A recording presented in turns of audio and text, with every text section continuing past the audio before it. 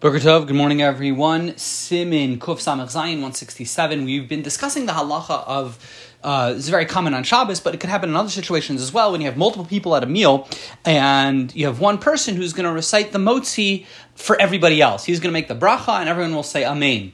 So let's put ourselves, I guess, in an example of Shabbos where you have, kind of the leader, the head of the household makes the motzi. Everyone's sitting there quietly and patiently waiting to receive their piece of bread. So the halacha is Eina Masubin Rishon Litam Ad Sheyitam Habotzaya.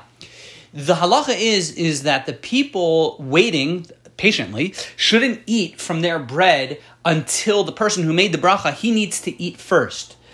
Now the Mishnah Berurah explains, even if you give them permission, they really shouldn't. Now the reason for this is the Taz explains because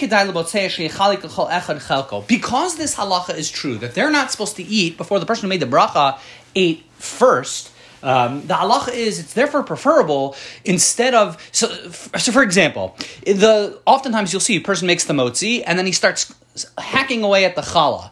Now, because the halacha is that no one can eat before he eats, the Taz points out it's a little bit of a hefsek, it's a little bit of an interruption. So if the person who makes the motzi is cutting 30 slices of bread and he hasn't had a bite to eat yet, and no one else is allowed to eat either, so it's a little bit of a hefsek. And the Taz says that it's therefore preferable. What should happen is the person who makes the motzi should cut a slice for himself, take a bite of that first, and then slice for everyone else. The Taz says that's the preferable thing to do.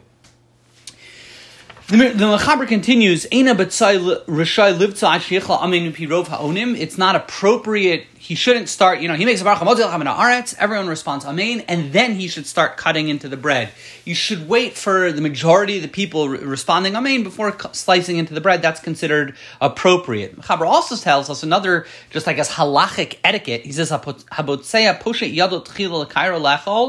the halacha is, all right, so you've cut the bread, you've passed around the bread, now it's time for, the main course. And oftentimes you have like a platter of all the food. The appropriate etiquette is that the person who is botzeya, the person who made the bracha on the motzi, he should be the first person to take from the bowl, the serving platter.